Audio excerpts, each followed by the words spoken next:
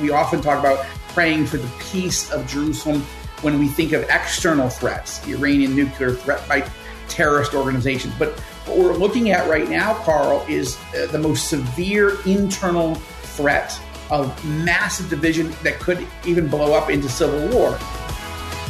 Weeks of protests, hundreds of thousands of people in the streets, military officers refusing to serve in the reserve forces of Israel's army, all over the issue of judicial reform. What is this issue of judicial reform, and how is it positioning today to be such a force to tear Israel apart? Hi, welcome to this episode of Inside the Epicenter, a podcast of the Joshua Fund, a ministry dedicated to blessing Israel and her neighbors.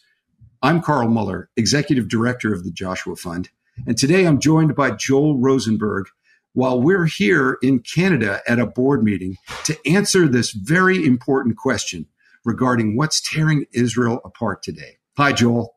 Welcome to Inside the Epicenter podcast, and glad you can add some light to this very troubling question. Carl, great to be with you, and this may be one of the most important episodes of Inside the Epicenter we've ever done. I feel strangely out of position to be halfway around the world here in Canada. I'm glad to be with you, glad to be with the Joshua Fund board because we're focused on how to bless Israel and her neighbors in the name of Jesus. But I feel like I should be in Israel right now, should be in Jerusalem as one of the most dramatic and painful eras of internal division and tension, like we've never seen it before, is unfolding before our eyes. And the media is covering it terribly. If they cover it at all, they're covering it from a one-sided angle in which Prime Minister Netanyahu and his allies are horrible, anti-democratic people, and the rest of the country is trying to save Israel's democracy. That's not actually what's happening. But let's unpack it bit by bit. But this is a moment that evangelical Christians need to be praying for Israel. We often talk about praying for the peace of Jerusalem when we think of external threats, the Iranian nuclear threat by terrorist organizations. But what we're looking at right now, Carl, is the most severe internal threat of massive division that could even blow up into civil war. I mean, that's something that's being said by some of the top leaders in the country. I don't think we're going to get to that point, but the fact that major leaders are worried about it, it worries me, and we need Christians to be praying. And hopefully this podcast will help illuminate what's really happening and why it matters. You know, now that I'm in the United States and Canada over the past 6 weeks, I'm not hearing anybody lay this out. They're covering the conflict, but they're not covering the issue. And President Biden has weighed in, and he's really upset with Netanyahu, won't talk to him. So anyway, a lot to talk about in this this podcast. Let's take that to that level. Let's go back a little bit and let's just talk about what is this reasonableness standard bill and how is it related to Israel's judicial reforms and unrest? What is that? Right. So today, as we record this, which is Monday, July 24th, I think. What day is it? It's right. I was moving fast. As we record this, the bill that has just passed into law in Israel, in the Knesset, in the parliament, is what's known as the Reasonableness Standard Bill. What does that mean? What's happening is that Netanyahu and his team had unveiled, 6-7 months ago, a full judicial reform, legal reform package of multiple elements of their reforms. Mm-hmm. Those were so controversial, as we have discussed on this podcast and, of course, on All Israel News and the Rosenberg Report in the past, that Netanyahu paused. He said, let's slow down. Let's discuss it with the opposition, try to come up with a reasonable compromise. Okay. But he felt like there was no compromise. So he decided to break apart the bill and start to debate them on individual bases. So this is called a reasonableness standard or clause. What does that mean? It means that the Supreme Court of Israel has consistently over the last 25 or 30 years struck down laws passed by the parliament, by the Knesset, or administrative decisions by various members of the various Israeli governments, including appointments by the prime minister to certain positions. The Supreme Court has struck those down, many of them, on the basis that they were unreasonable, or sometimes they'll use the term unreasonable in the extreme. What does that mean? Because then you have to understand what that means before you say, well, how would you reform that? And why would you reform it? What it means is the Supreme Court, 9 justices, decided we don't like that. That doesn't sound right to us, whatever decision or appointment that is. The problem is there's no legal definition in Israeli law. This is effectively an invention of the Supreme Court. They have granted themselves the right to decide that doesn't seem kosher, as it were, legally. As it were. Okay. Right, yeah. Well, Netanyahu and many of the Israelis on the center right, which is the majority of the country by far, have gotten to the point where, like, who gave these Supreme Court justices the ability, the right, even the legal justification to shoot something down because they decide it's unreasonable? Okay. And so what Netanyahu and his team are trying to do is say, we need to define what reasonableness means. What is that standard? Or say, no, that is not a thing. Like if the Supreme Court looks at it and says, well, that's against, our basic laws, or this new law or decision is against some piece of previous legislation, or it's against the Human Rights Declaration of 1949 that Israel signed with all other countries in the world, most other countries in the world with the United Nations, then we're going to strike that down. But so in other words, there are plenty of standards, legal ones, defined ones, that the Supreme Court can say that's not kosher. Okay. Or if you're Muslim, you might say that's not halal. Right? It's not reasonable. It doesn't work. Right. But this idea that of reasonableness, you can't strike things down based on no standard if you don't define this. And this is not a law that was granted certain powers to the Supreme Court. So that's what happened today. Today, after lots of debate and 3 rounds of voting, the Knesset passed a law that says, no, you can't, the Supreme Court cannot use this reasonableness standard anymore. That's the simple way to put it. I think I ought to give an example of how Netanyahu has used it and how it's been used against him to explain this. Well, that would be great. Maybe you could also just define for us who listen from the United States what relationship this might have to our Supreme Court and the Constitution versus the Israeli Supreme Court. And this. Right. So what the debate in the United States, and it's a hotly contested debate, whether it's affirmative action or Roe v. Wade, that's the best decision, best example of a decision that Supreme Court justices made in 1973 that legalized abortion in all 50 states up to 9 months of pregnancy. In that decision in 1973, the Supreme Court decided that banning abortion was a violation of a woman's privacy. There's no actual written defined right to privacy in the U.S. Constitution. But of course, it's implied in certain articles, right? If it says, government can't do an unlawful search and seizure of someone's home, the implication is because they have legal privacy and you can't just barge in unless you have a warrant that's legal and passes various tests. So even though there's no right to privacy, it's not one of the Bill of Rights or anything, then many people, myself included, many conservatives, many Christians felt that the Supreme Court was overreaching because it was inventing a right that wasn't stated. And they argue right up to today, well, what about the 14th Amendment that gives people, basically protections over their personhood, whatever. So the point is, many people feel, Christians and conservatives feel like it was judicial overreach. Yes. Even people who are supportive of abortion rights in America, some of them have felt that decision was unjust because they were creating a right that didn't exist in the U.S. Constitution. Right. So that's an example for an American audience, at least. And for those of you who listen around the world, forgive us. You're using examples that may not exactly make sense, but I hope you understand that the question is a law constitutional or unconstitutional? And strict constructionists, meaning conservatives, say if the Constitution doesn't say that, you can't just invent something. Right. And other people say, well, it sort of says it. The Constitution isn't. You don't go by what it says. It's a living document, and you can infer it and apply it to modern issues, even though it didn't really cover it. The problem in Israel is there actually isn't a constitution. So in America, it's a fight over, did the Constitution give the Supreme Court the right to make murdering a baby in their mother's womb legal in up to 9 months to the point of delivery in all 50 states, or didn't it? Right. That's based on an actual written constitution and all 200 plus years of precedents. In Israel, we don't even have a constitution. So we have a series of called basic laws, and we have all kinds of other laws over the last 75 years.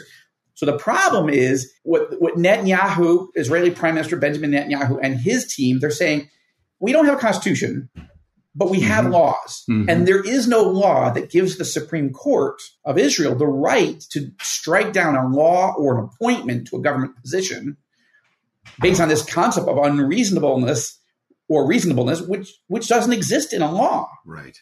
So if you're going to pass a law that says what it is, fine. But we're saying you can't use a standard that isn't a legal thing in Israel. And I agree with that point. I agree with Netanyahu's concern. And now let me illustrate with one example. So Netanyahu, of course, had 5 rounds of elections, and he finally put together a government coalition and was re-sworn in as the longest serving prime minister of Israel, right, on December 29th, right at the end of the year, 2022. Soon thereafter, under pressure from his political partners in his coalition, Netanyahu decided to appoint a man named Aryeh Deri to be Netanyahu's vice prime minister, the number 2 guy in the country. Pretty big position. Aryeh Deri, he's the head of an ultra-Orthodox political party in Israel called the Shas Party. And they have a lot of power, and Bibi Netanyahu needed him in his coalition to make the coalition even happen. So that pressure by Shas to say, hey, appoint our guy the number 2, and he was like, okay, I'll do it because I want to accomplish other things. The Supreme Court then announced that this was unreasonable. This appointment was unreasonable in the extreme. Why? Because Aryeh Deri has twice been convicted of tax evasion and various corruption charges, felonies, okay? And they said it's unreasonable to appoint as the number 2 guy in the country somebody who has that felon record. What's more, Netanyahu appointed Aryeh Deri for now as health minister, and then in 2 years, Deri was going to rotate into the finance ministry. So the Supreme Court said, look, you can't have a tax evader and a convicted felon, a confessed felon, running the tax agency, the finance ministry. So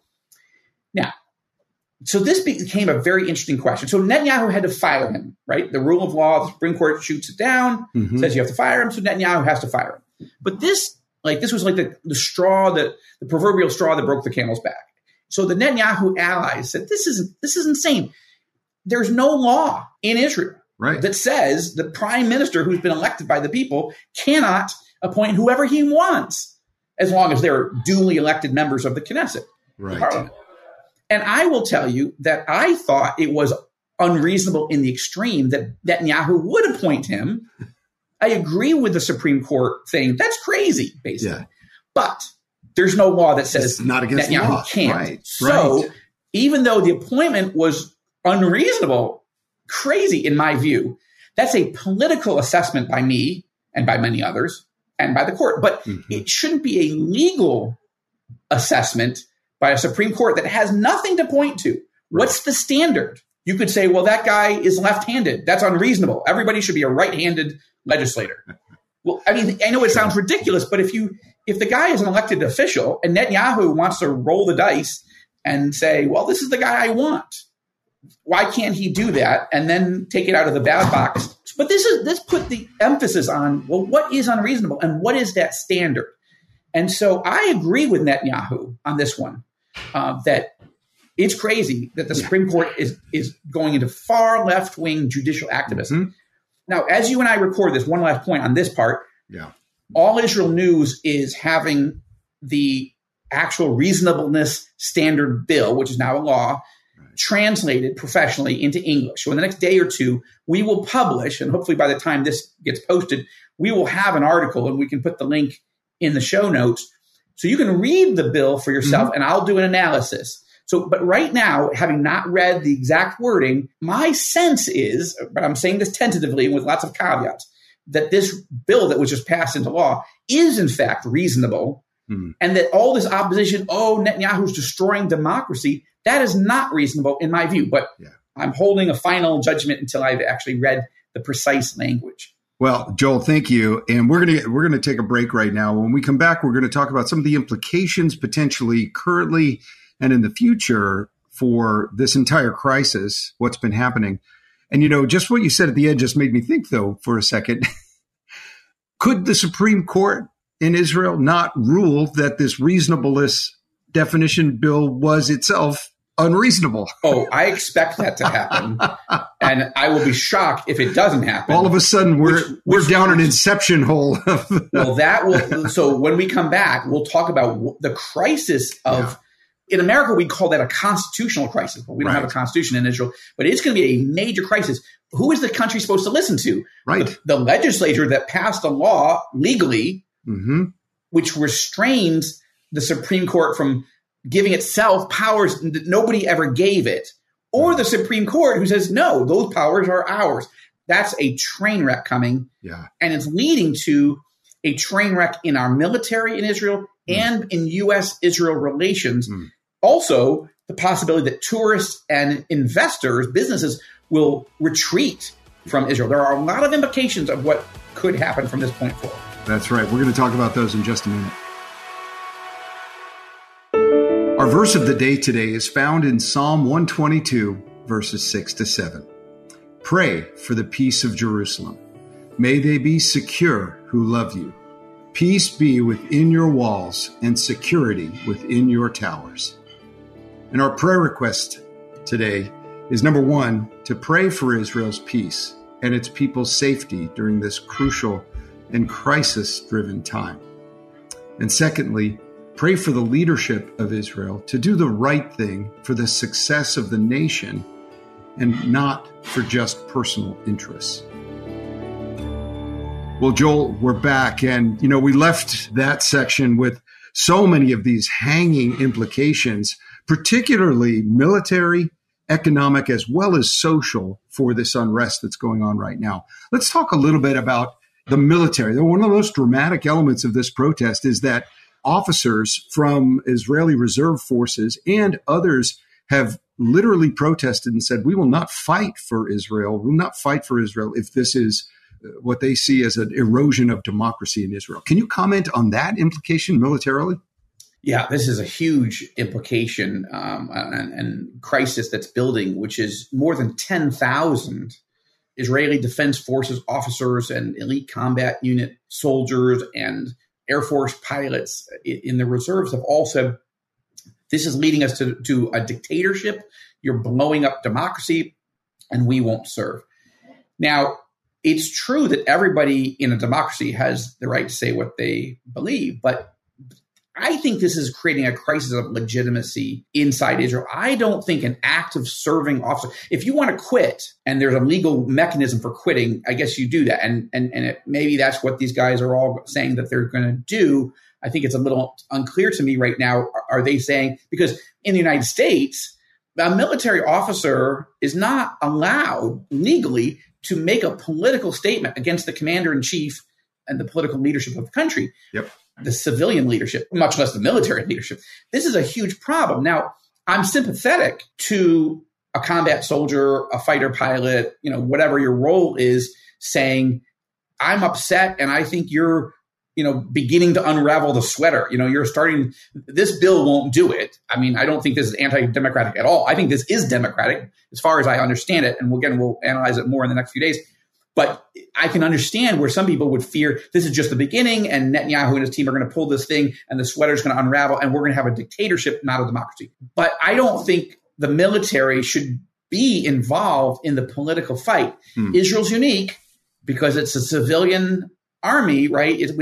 We have professional soldiers, but everybody gets drafted. Everybody has to serve. I mean, there are some exceptions, but we would never be able to countenance this in the American military, because then the question is, are you following the orders of the commander in chief, even if you didn't vote for him or her, you didn't like him or her, you don't agree with the policy? They say, hey, you're going to Iraq to fight.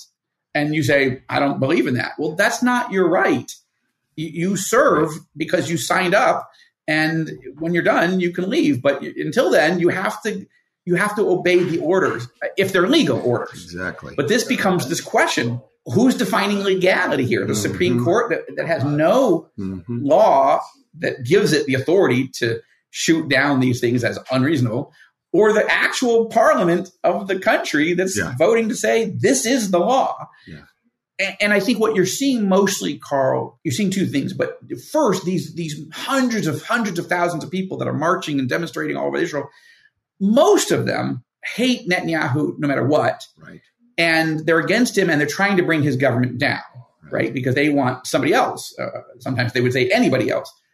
But there are others, some on the center right, who are worried also that maybe this law isn't the problem, but the basic direction that Netanyahu is going is a problem. And they're worried about him, right? So we've talked about that in the past, right? Most of the leaders of the opposition are people who served with Netanyahu as his chief of staff, as his top cabinet members in the past, but it feels so burned by him for whatever their reasons. Obviously, Netanyahu has a different assessment of it and his team. But, a lot of these people are former very close advisors to Netanyahu, and they're like, I'm never going to serve with him again. So their voices carry a lot of weight on the center right in Israel because they are not seen as leftists. They're seen as right-wingers who think that Netanyahu is going in the wrong direction. One of the things we're going to do in the next day or two on All Israel News also is publish a list of people on the center right who either support this or who don't. It's just so you can begin to see this isn't a left-right issue entirely, although most of the protesters are left-wingers. Well, and its implications for U.S. and Israeli relations are huge here as well, because, and I think a lot of us watching this take place from, the United States overseas, we might, be tempted to think of it in terms of American left-right politics, but it's not. But it does have some significant implications potentially for Israeli-U.S. relations, doesn't it? Yeah, I think that's absolutely right. One more point on the military, just briefly. I sort of left. I hope it's obvious to everybody, but if you have 10,000 people saying, I'm not serving, what if that metastasizes to 15,000, 20,000, 30,000? You're talking about a small military in a small country. You can't have people just saying, I'm not going to serve and feel like your government is illegitimate. Even if they serve, they're going to be deeply wounded. This is why some on the center right are saying the timing is wrong. You've got to work better to explain this bill, why it's important, why it's necessary, and you've got to find a way to build more consensus because it feels to some jammed down people's throats. And so that could create a military readiness crisis, just as we're facing Iran and other terrorist organizations. So that's the military side. Then there's the U.S.-Israel relationship train wreck. I talked about this on the Rosenberg Report this past week, and I commend people to go to rosenbergreport.tv to watch if you missed it, because I walk through what's happening. What's happening is President Joe Biden describes himself as the most, as super pro-Israel. He calls himself a Zionist. And within the Democratic Party, Biden is the most or one of the most pro-Israel people in the party. Okay, however, Biden, aval is the Hebrew word for however or but. Aval, Biden has refused to even invite Netanyahu to come to the White House and sit down for substantive meetings about, dealing with neutralizing the Iran nuclear threat or making peace with Saudi Arabia or all these other issues for the entire time that Netanyahu has been in office since December 29th. And you're like, wait a minute, isn't the king of Morocco, didn't he just invite Netanyahu to come visit him? Yes, he did. A Muslim monarch, a Muslim Arab monarch is saying, Netanyahu, come, I would like to sit down with you and break bread together. Let's talk. Yeah.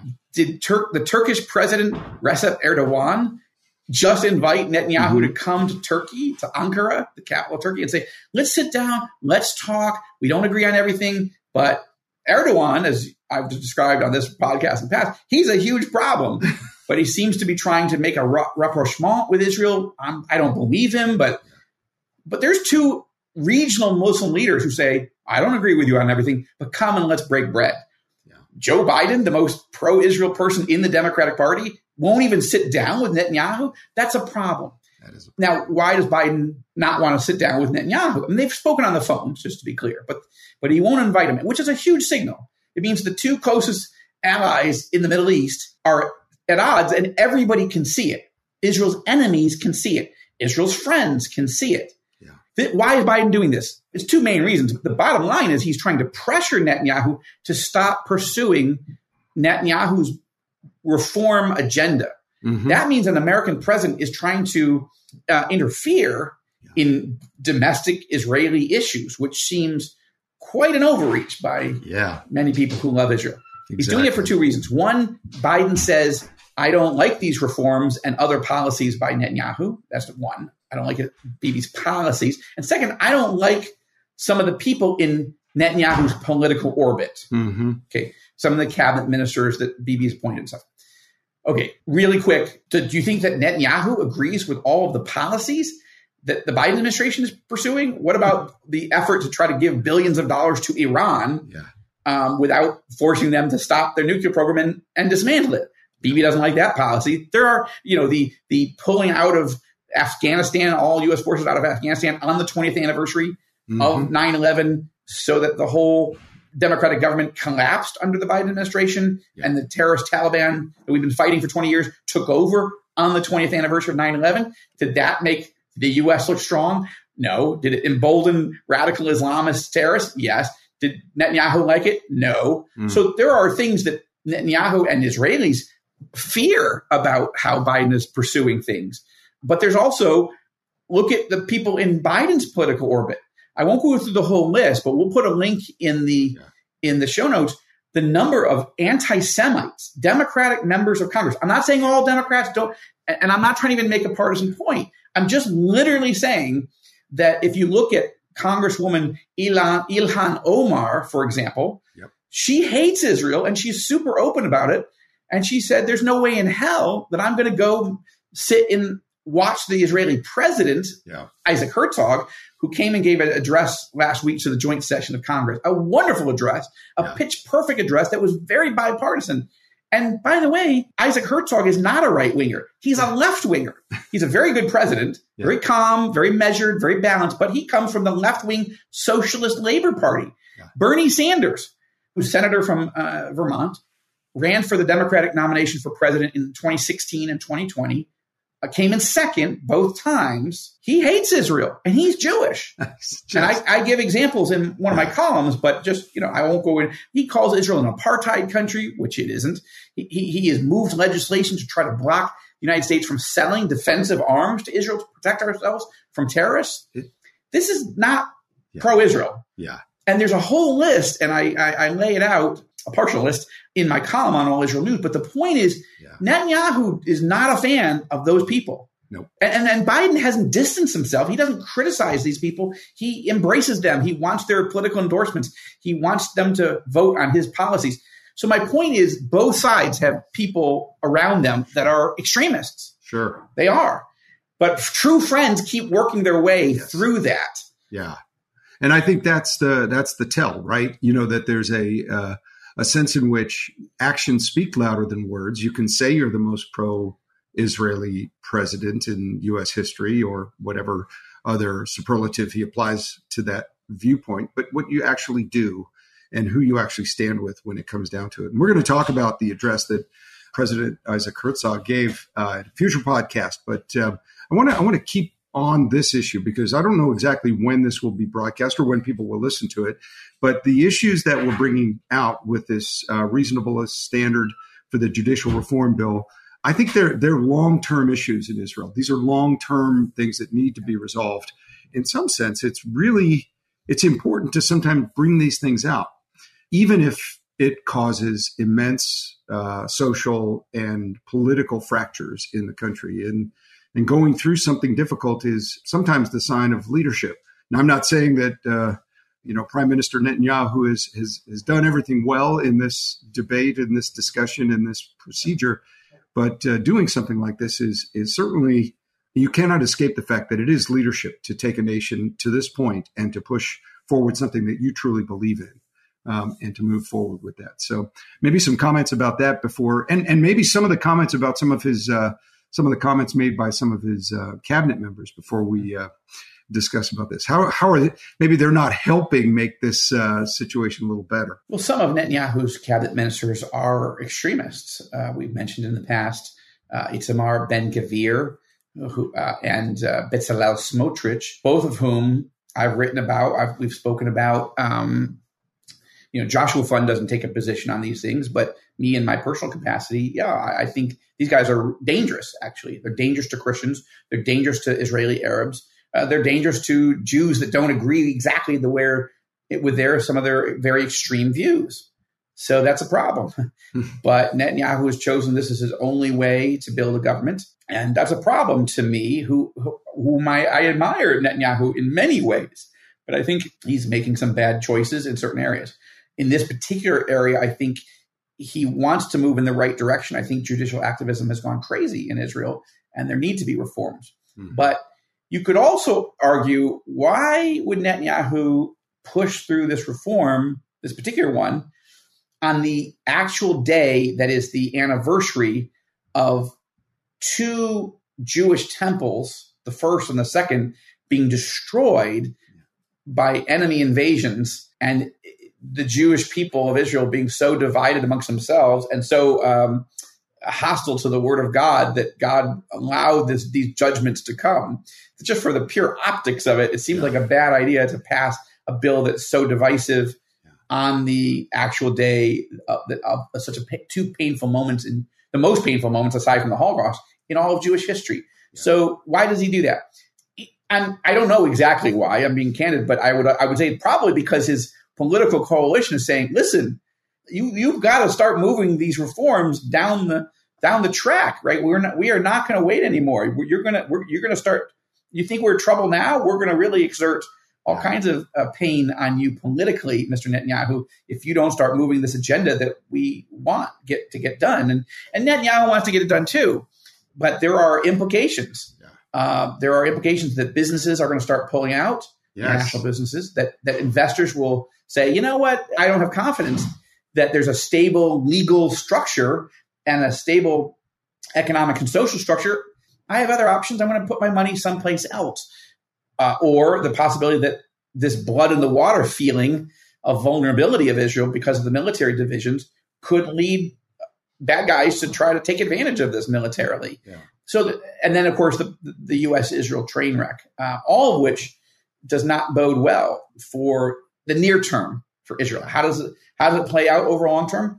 I don't know, but this is testing Netanyahu in ways that I've never seen him tested. He has been the longest serving prime minister in the history of modern Israel. And that tells you that many, many Israelis think, okay, he's got flaws, but this is the guy.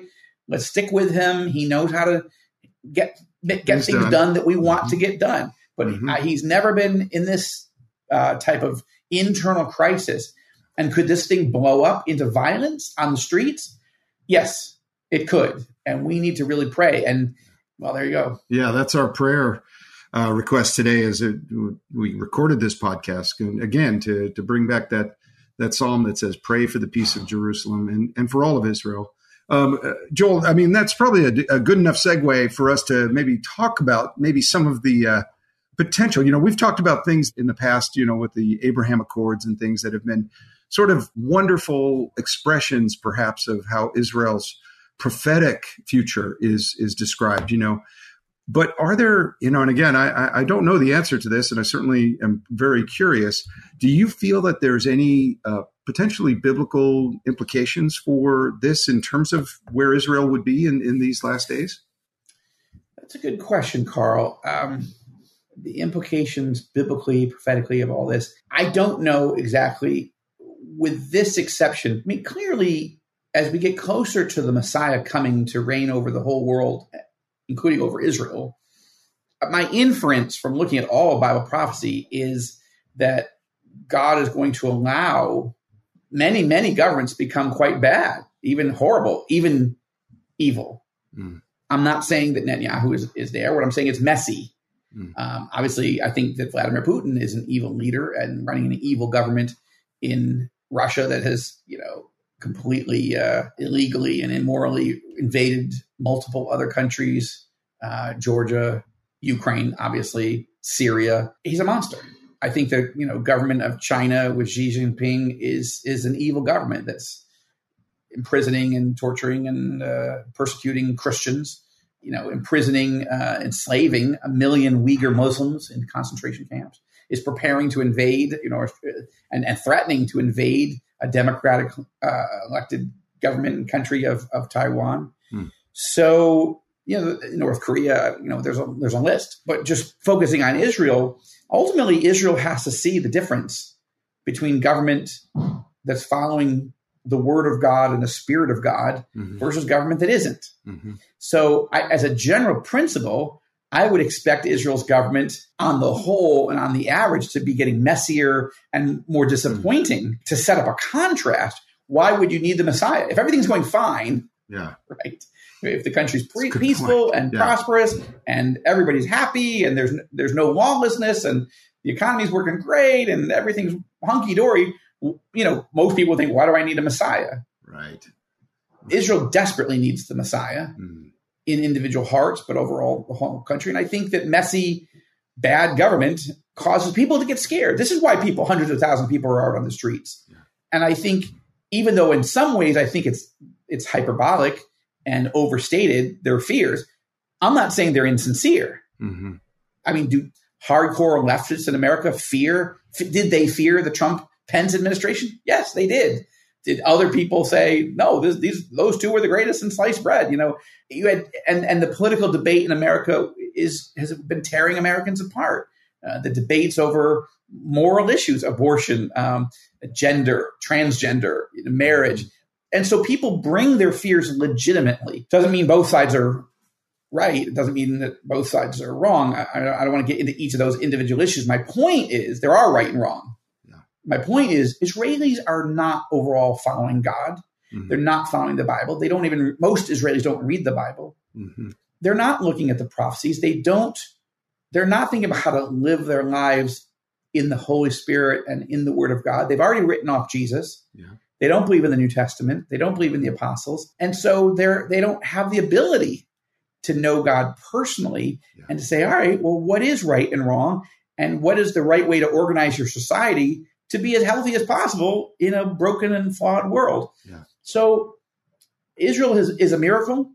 And again, we're not getting into the whole depth of it today, but I thought Israeli President Isaac Herzog, his speech to Congress was beautiful because it was honest about Israel's flaws, including this judicial reform process. But it also said, look at the miracles of what we've done, even though it's messy and difficult. And Herzog also made an important point. He said, criticism of Israel is legitimate. What you're seeing on the streets are Israelis criticizing Israelis. That is not wrong. But there is a Rubicon. There is a line that one can cross where you're beginning to delegitimize Israel and say, see, they're all a bunch of racist thugs and they're anti-democratic and they're horrible people. And therefore, we should turn against Israel. No, that crosses the line. And that's what those members, unfortunately, they're all Democrats, are doing. That's what many countries are doing. That's what many organizations are doing. That's what many corporations are doing. They're trying to delegitimize Israel as though Israel's flaws are somehow uniquely bad, whereas everybody else's flaws are, we're all flawed. And so anti-Semites look for every opportunity they can to attack Israel and make it seem like Israel's the worst country in the world. And that's why Israel has to be extra careful in every step they make. They're not going to be able to please everybody, but they have to be careful not to make it easy for anti-Israel, anti-Semite forces to say, aha. And I think Netanyahu, by bringing some of these people into his government, has made it a little bit easier. I don't think this bill, as far as I understand it, is anywhere near as bad, not at all, as what is being said. But there are other elements of the judicial reform package that we haven't gotten into today, we've talked about in the past.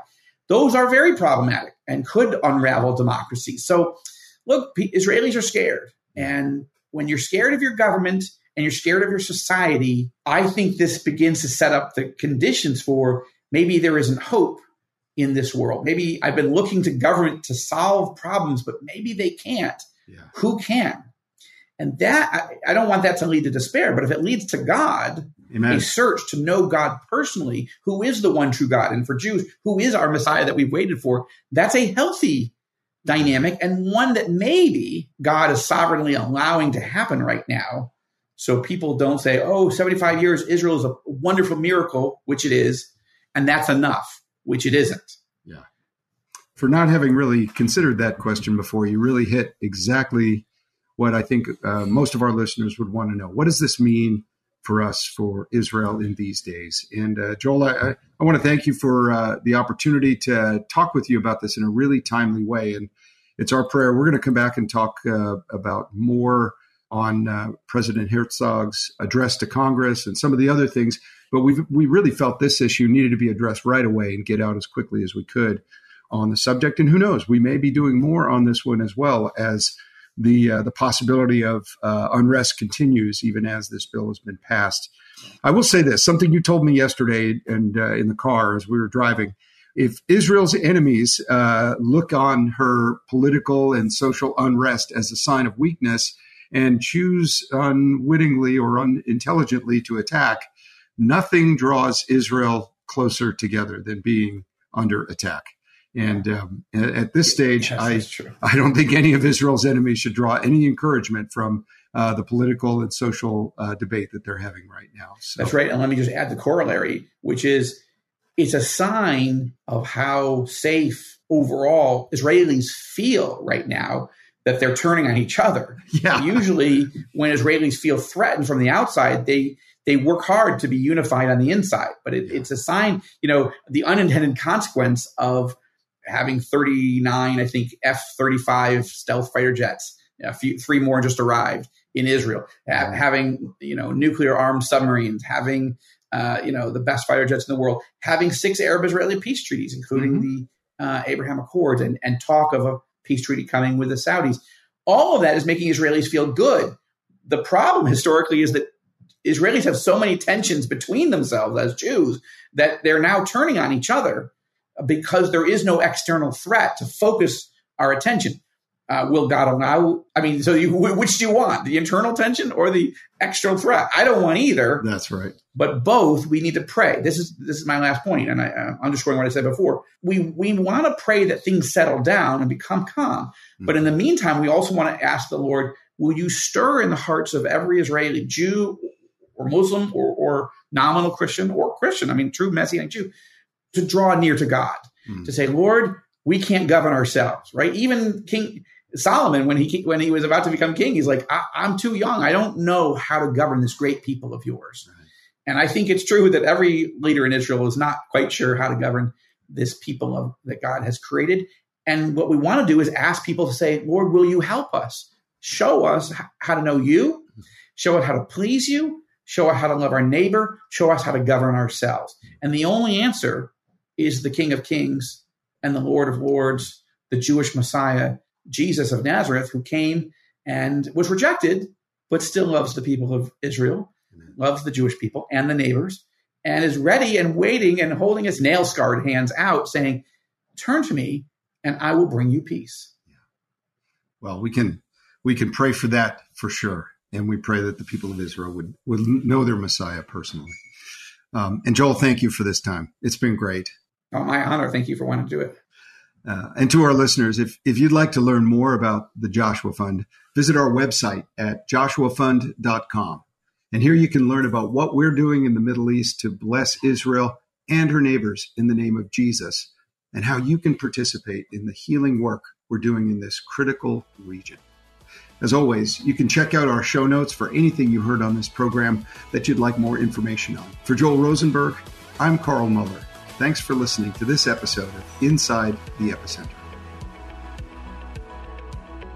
Hi, this is Joel Rosenberg, founder and chairman of the Joshua Fund, and I've got exciting news. In 2023, I'm inviting you, on behalf of our entire board and staff, to come to the Holy Land, to come to Israel on the next Prayer and Vision Tour. This is the 75th anniversary of the prophetic rebirth of the modern state of Israel back in 1948. And what is God doing here? It's amazing, spiritually, economically, in so many ways. There's been so much growth, so much progress, but the best is yet to come. And we want you to see it. We want you to walk where Jesus walked. We want you to see where the apostles ministered. We want you to see where people's lives were transformed by the love of God and the power of the Holy Spirit. We want you to see this city where Jesus died and rose again, and where he's coming back, I hope soon. But in the meantime, come to Israel with the Joshua Fund. You can learn more about the trip, the itinerary, the cost, all the details at joshuafund.com. But sign up quickly, because I think this thing is going to fill up fast. The Prayer and Vision Tour of Israel in the fall of 2023. I hope to see you there.